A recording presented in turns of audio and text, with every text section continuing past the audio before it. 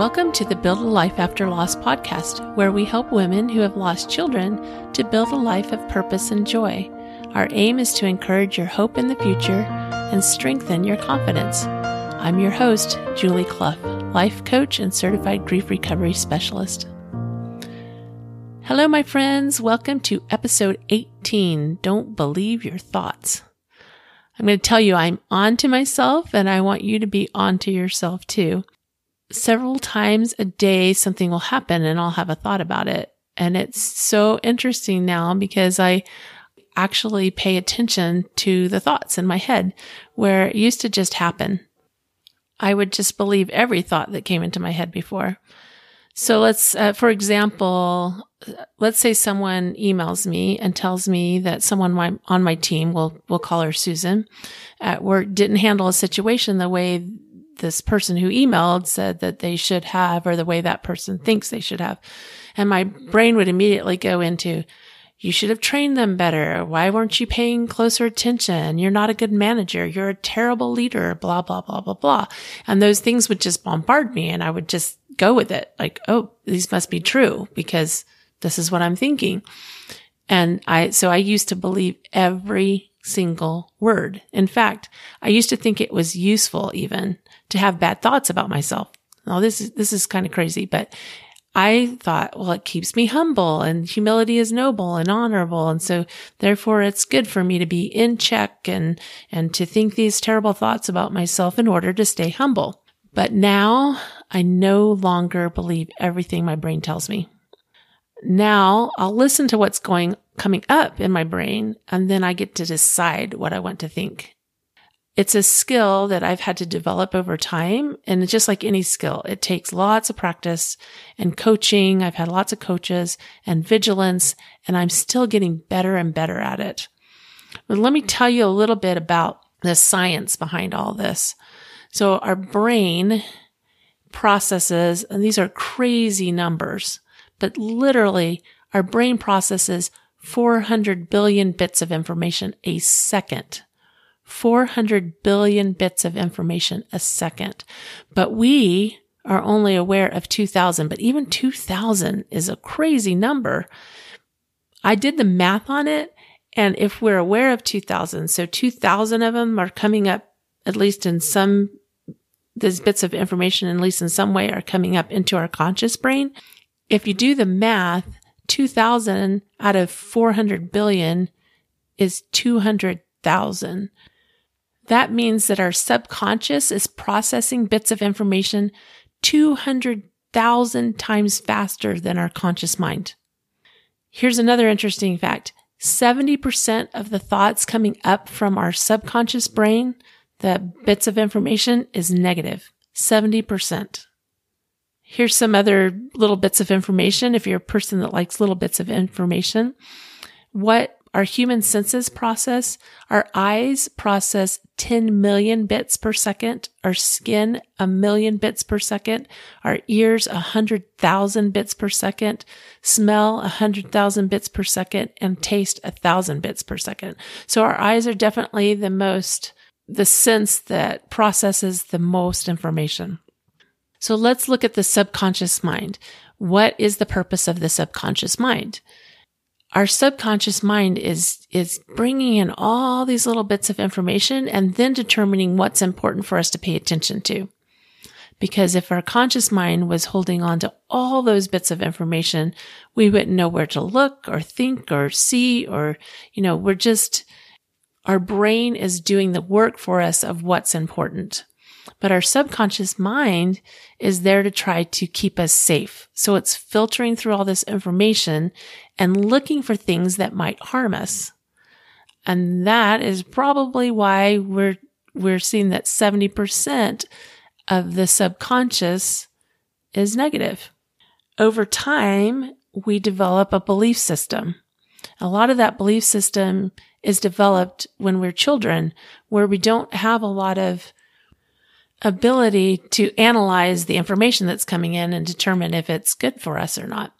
So we develop a belief system. By the way, the abbreviation for belief system is BS. That's so funny. Anyway, so what do we do about it? So there's a lot of transformational thought leaders, and they all teach that our thoughts create our reality. Jack Canfield, Byron Katie, John Maxfield, goes on and on. So our thoughts create our feelings, which influences our actions. That's kind of the basis of the idea. Our thoughts create our feelings, which influences our actions. But I want to take a look at a couple of thought models that I found particularly helpful. One is from Kirk Duncan, and he teaches a thought loop model. So visualize this in a circle with 4 points on the circle.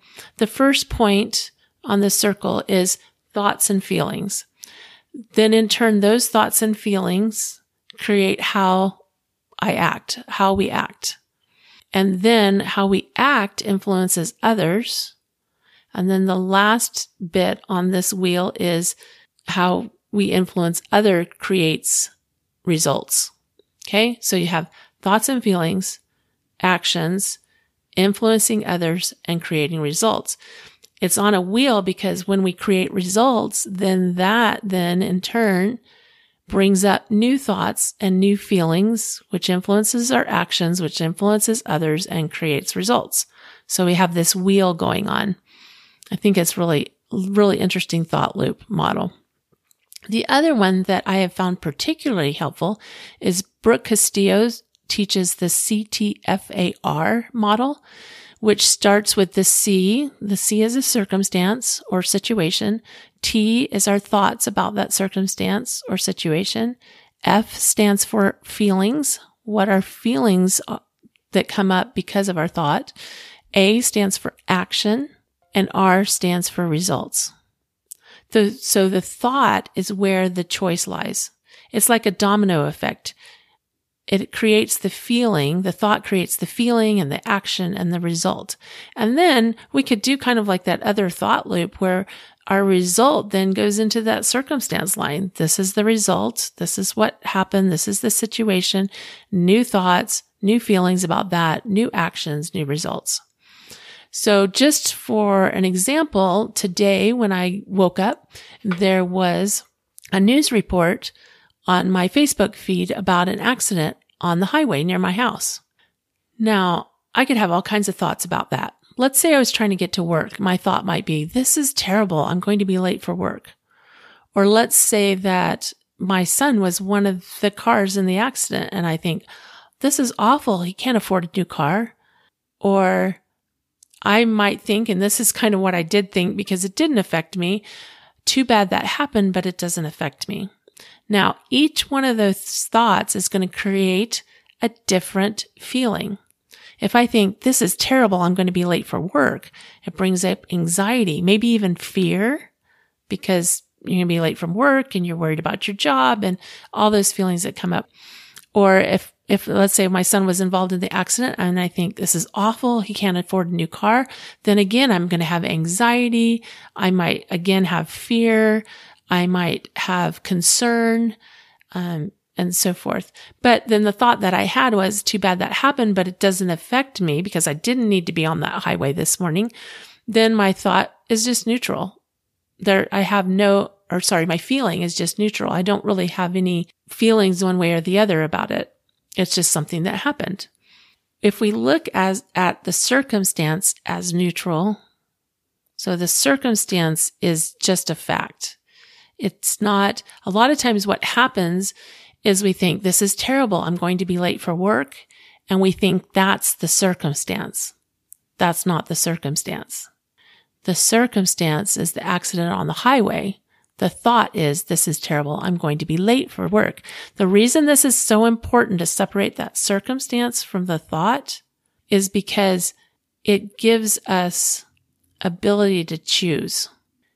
We start to recognize that the circumstance is outside of us and our thought is what's coming up internal, and we get to choose what we're going to think about it. So let me just go on with this particular example. Let's go with the circumstances, accident on the highway. The thought is, this is terrible and I'm going to be late for work. The feeling is anxiety and fear. The action is spinning out of control and coming in harried and nervous to work. And the result is, You have a terrible day because of your anxiety follows you into work. And then that result actually proves the thought. Your thought was, this is terrible, I'm going to be late for work. And the result is you have a terrible day because of all the anxiety that it created and you're behind and blah, blah, blah, blah, blah. So that is kind of the unintentional example. But what if you're in your car and you're stuck in the traffic and the traffic, the accident, that's just a circumstance. That's just something that's happening outside of you. And your thought is, I'm going to be late for work, but there's nothing I can do about it and it's okay. Do you see how that neutralizes it? So we can just relax and we can, our action might be we spend the time listening to music that we enjoy or even a podcast that we enjoy.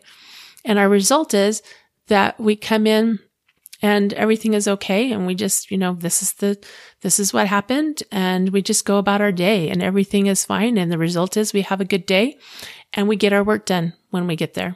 So in that first example that I gave about the email and then the thought, oh, I'm a terrible leader.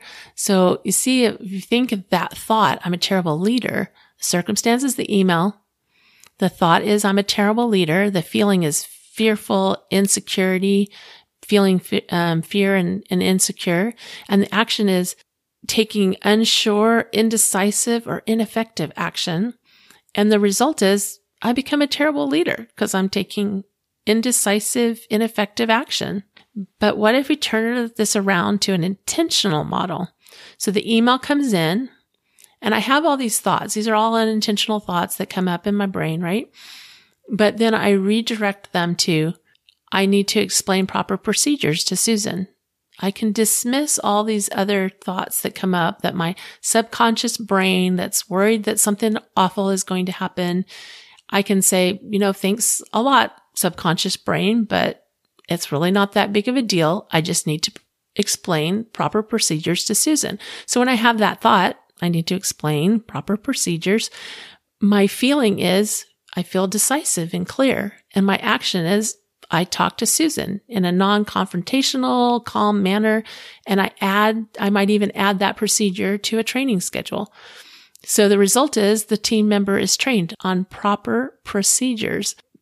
Again, the result proves the thought. The thought was, I need to explain proper procedures. And the result was, that is exactly what I did. And they were trained on it.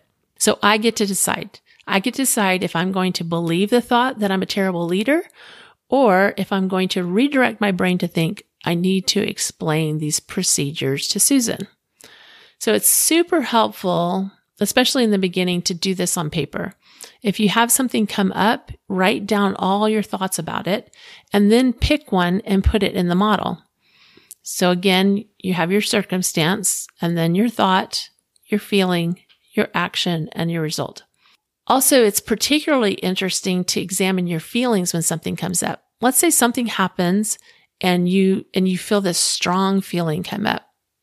Maybe it's fear, maybe it's anxiety, maybe it's disappointment, but you have these feelings come up and you can start the model with the feeling and then determine what was the thought that led to that feeling. But you have to be aware because you're going to think that the feeling came without a thought. A lot of times when I work with people, this is what they tell me.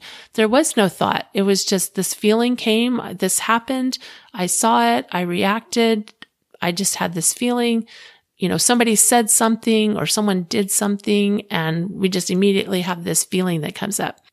But beware, there is a thought that comes first. Every single time you can find the thought. And this is what I help people do is I help them find the thought. Sometimes there's so little time between the circumstance, like someone saying something, between that and the feeling that we don't recognize that there really was a thought first. I want to tell you a little bit about something that happened this week. I have very few things that belong to my daughter, Carrie. I actually have very few things that belong to my son, David. Some of that was a conscious decision, and some of that was just some things that got lost in a move. We actually have moved 3 times since Carrie and David died almost 13 years ago now. And I had cleaned out their rooms. Both of them were sharing rooms. My son David was sharing a room with his older brother. And so it was really important to me that I make that room up for my son James, so that it wasn't a memorial to his brother, but it was James's room. So that's what I did. And the same with Carrie, that space, I wanted to reclaim that space for the rest of our family. So a couple of months after they passed away, and everybody makes different decisions about this, and there is no right or wrong. I just want you to understand there's no right or wrong on this, but this was the decision that I made because of our circumstances. I had gone into my daughter's room, and we had gone shopping just before she passed away, and she had picked out the cutest clothes. And one of the little t-shirts that she had picked out that she was so excited about was a t-shirt that says, "I love mommy." And I just thought it was so funny. I remember thinking it was so funny. She was 10 years old that she got so excited about this t-shirt. I can't remember now, but it said, "I love my mommy," or "I love mommy," or something to that effect. She was so excited about this t-shirt. So this t-shirt meant so much to me because that made me feel so good. I had good thoughts about that. I had good thoughts about the fact that she loved this t-shirt that says, "I love my mommy." And so this was one of the shirts, one of the outfits that I really wanted to keep of hers. And somehow in the move, that whole box ended up getting lost. I don't know how. I don't know if our movers lost it, but it never made it to our new location after we moved from that house. So I've ended up with very few things that belong to them. I have a mug that she painted for me that says Mom on it. I actually keep paintbrushes in that. I find it really comforting to have that on my art table. So I have this mug that she made for me. It used to be in the top of my cabinet because I didn't want to use it. And then I thought, you know what? I just need to use it. I just want to enjoy it. I want to see it more often. But there's a couple of little things that we did have. She had made a bar of soap. I homeschooled my kids, and so they had been at this homeschool class, and in this class, they'd made homemade soap. And in the bar of soap, she had put beads in it, and she had used pipe cleaner to put a J for my first name, Julie, in this bar of soap, and it was a little pink bar of soap. And I've kept that bar of soap in my basket of soaps, and I thought that I had communicated to my family that this is in here because I want it in here and I want to see it, but it's not to be used. Well, the other day I got in the shower and there was that bar of soap. My husband was using it. He did not know or didn't remember that was special to me, that this was a bar of soap that Carrie had made for me. He listens to my podcast, so he might feel bad when he hears this, but I found this little bar of soap and the J was completely out of it, and no longer did it have the little pipe cleaner J in it, but it had the beads. There were a couple of beads left in it, and it was just this sliver of the soap left. And I picked up that soap and I thought, I am no longer keeping this in the bathroom. I'm going to just go put it in my end table by my bed to protect it a little bit. This is the reason I bring this up. I could have had all kinds of awful thoughts about that. I could have thought, this is terrible. This is one of the last things that I have that belonged to my daughter. I could think, how dare my husband forget what this was? Or how could he not know? Or, all these really horrible thoughts could have come up, but it wouldn't have changed a thing. Wouldn't have changed anything at all. So I just chose to focus on the things that I do have. I do have that mug that I love that was hers. And I do still have a sliver of that soap. And I still have little beads in that soap that she had put in there specifically for me. So rather than focus on what I had lost, I chose to focus on what I still had. In fact, just a couple of days ago, my daughter was going through a box. My daughter, Kristen, was going through a box of old letters and notes and pictures that she had. And she came across notes from Carrie and she was sharing that with me. I just thought, isn't that just wonderful that, I don't have this little bar of soap, but look at this new stuff that we found that was Carrie's, that she hand wrote, that she hand drew. So really fun. Really, I just decided that there was no point in focusing on what I'd lost. I decided to focus on what I still had. Now, going back to the whole idea of our thoughts and remembering that we should probably be careful about believing every thought that we have, I choose now to question everything. I question, is this true? When I have a thought come up, is this true? Or is this thought useful? Or is it going to allow me to feel the way I want to feel? Or is this thought going to help me show up the way I want to show up? So I answer those questions, and then I decide. Then I decide how I'm going to consciously think about something. We learn a lot of non-useful things about grief, which becomes part of our belief system. That's what I love about the grief recovery method, is that I get to teach people good, useful information that allows them to start working through the pain of grief so they can enjoy fond memories. So if we allow all this non-useful or myths about grief to continue to show up in our thoughts, then it gets in the way of us processing our grief and using good information to get past that pain so that we can enjoy fond memories. We can enjoy the good memories that we have. Next week, we're going to talk more about redirecting our thoughts and the importance of thinking good thoughts about ourselves. Also, I want to invite you to go to buildalifeafterloss.com and schedule a conversation with me. You'll see a tab that says Work with Julie. Click on that tab and just fill out the little form there. And I love talking to you all. So schedule a conversation, and I look forward to every single conversation. Remember, I believe in you. Have a wonderful week.